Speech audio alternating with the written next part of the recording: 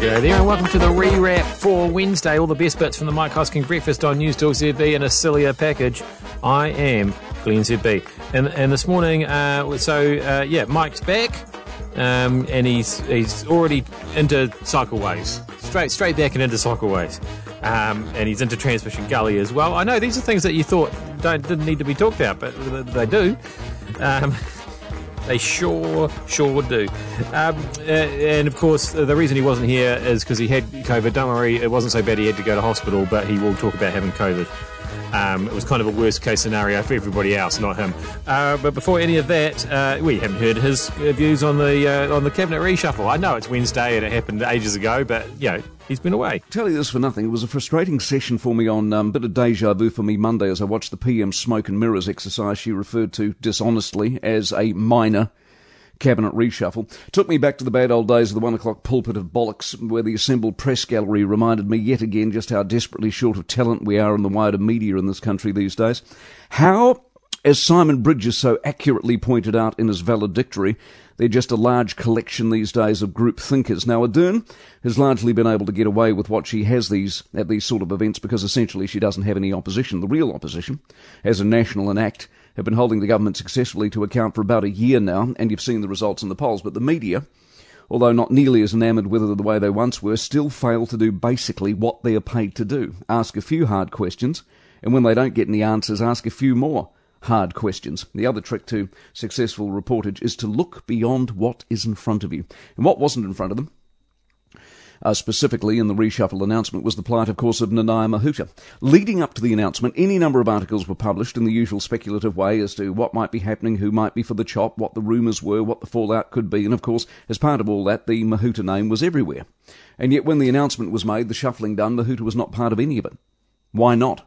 And more importantly, where were the flurry of questions as to why not? The two most useless ministers by a mile are Poto Williams and Nanaia Mahuta. One got rolled, one didn't. Why not? Why not, Prime Minister? Was the first question. But the questions, as they always do, simply react to what is fed to you. The gallery are like birds, pecking at the seed supplied by the government, never looking up, never looking round, never looking for anything other than what is in front of them. By the time the reportage was complete, Mahuta's name, status or future was no part of any of it. Why not? Hasn't always been this bad, I can tell you. I miss a good collection of inquiring minds, of big-picture thinkers, left-field question-askers. In a different era, and one not that long ago, Ardern would have been toast at an event like that because her institutional knowledge is about as broad as most of the galleries. She doesn't know how easy she's got it. Yes, the Labour government perhaps hoping that the Hosk was taking a few more days off than he has.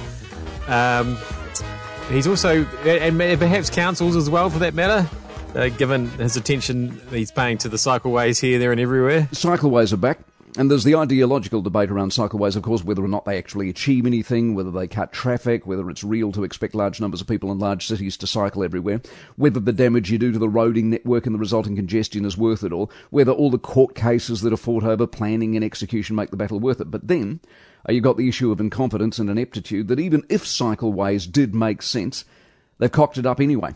Just this week we've got the Greyland Cycleway in Auckland. That's a debacle where it's accepted now by even the cyclists who love these things that it doesn't work, isn't used, and it costs too much money. $10 million is what you're talking about there. And now we got good old Waka Kotahi, eh?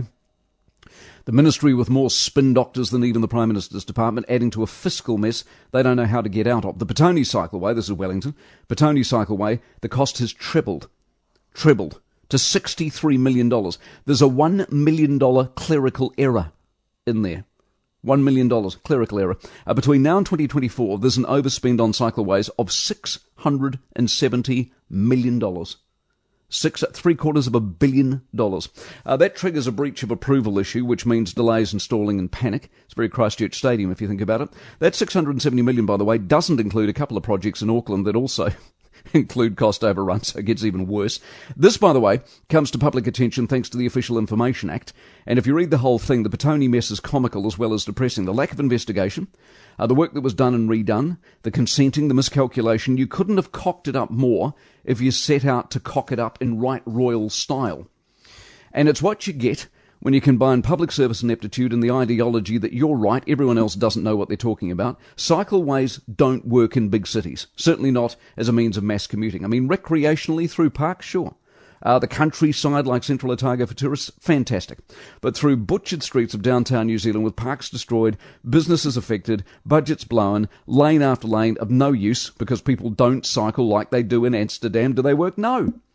When you're blowing out by hundreds of millions of dollars, when the lanes you have built don't work and aren't used, when the whole idea is so clearly a bust, who's got the gonads to call it for what it is and accept the idea is fatally flawed, and we are spending money we don't have on stuff that's wasting everybody's time? I can tell you there's nothing worse than having your normal traffic route disrupted by something being built that you don't think is necessary. It's fine if it's something that you think is going to benefit you, but this morning I was met with the motorway signs promising that the motorway was yet again going to be closed on my way to work, and then had the bonus of once I got to where it was going to be closed, they were just picking up the cones and reopening it. If only that could happen a bit more often. That's glorious when that happens. I wonder how often that happened during the construction of Transmission Gully. I'm still on over the $337,000 to open Transmission Gully. If you've missed this morning, it is the biggest scandal. This is the sort of thing that slips by in this country because I think we're so punch drunk these days, we sort of don't care anymore. And it's just more money, who cares? And it'll come from somewhere at some particular point in time. If you've missed the story this morning, not only Transmission Gully was a complete and utter bust, and it took far too long to build, and it cost far too much money, and it was yet another piece of infrastructure in a country that really doesn't seem able to build any infrastructure at all on time or on budget, and if we do, it's a very rare day indeed. So Transmission Gully, by the time they finally got the damn thing opened, I remember very distinctly watching it on the news that night, and I thought, the first thing I saw was, what a motley crew of try-hard hangers-on, and why on earth do they need that many people to simply cut a ribbon, was my thought at the time. Little did I know that exercise, that singular event that day, cost us, you and I, $337,000 to cut a ribbon. Look at the parliamentary playgrounds they could have built with that money. Exactly. At least a half of one. At what point do we start pushing back a bit on this and asking some serious questions?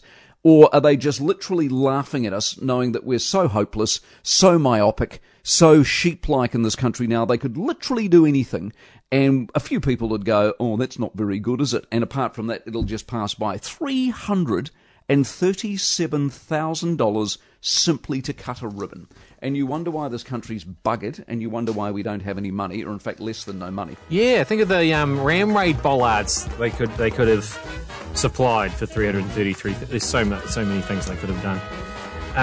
Perhaps they could have hired a few more doctors and nurses and built a few more ICU units. A health observation in general.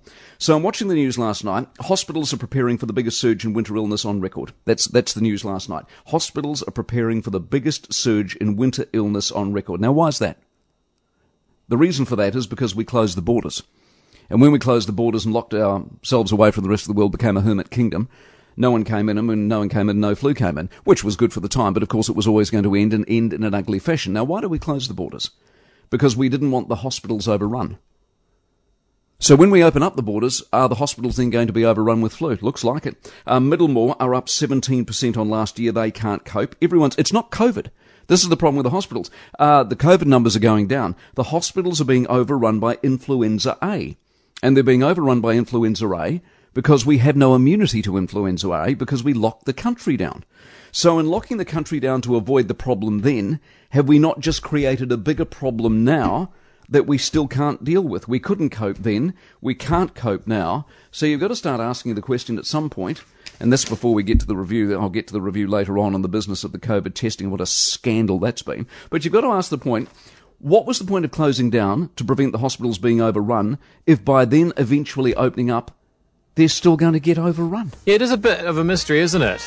They've had quite a long time to get ready for this now, and nothing's really changed. They've just delayed it.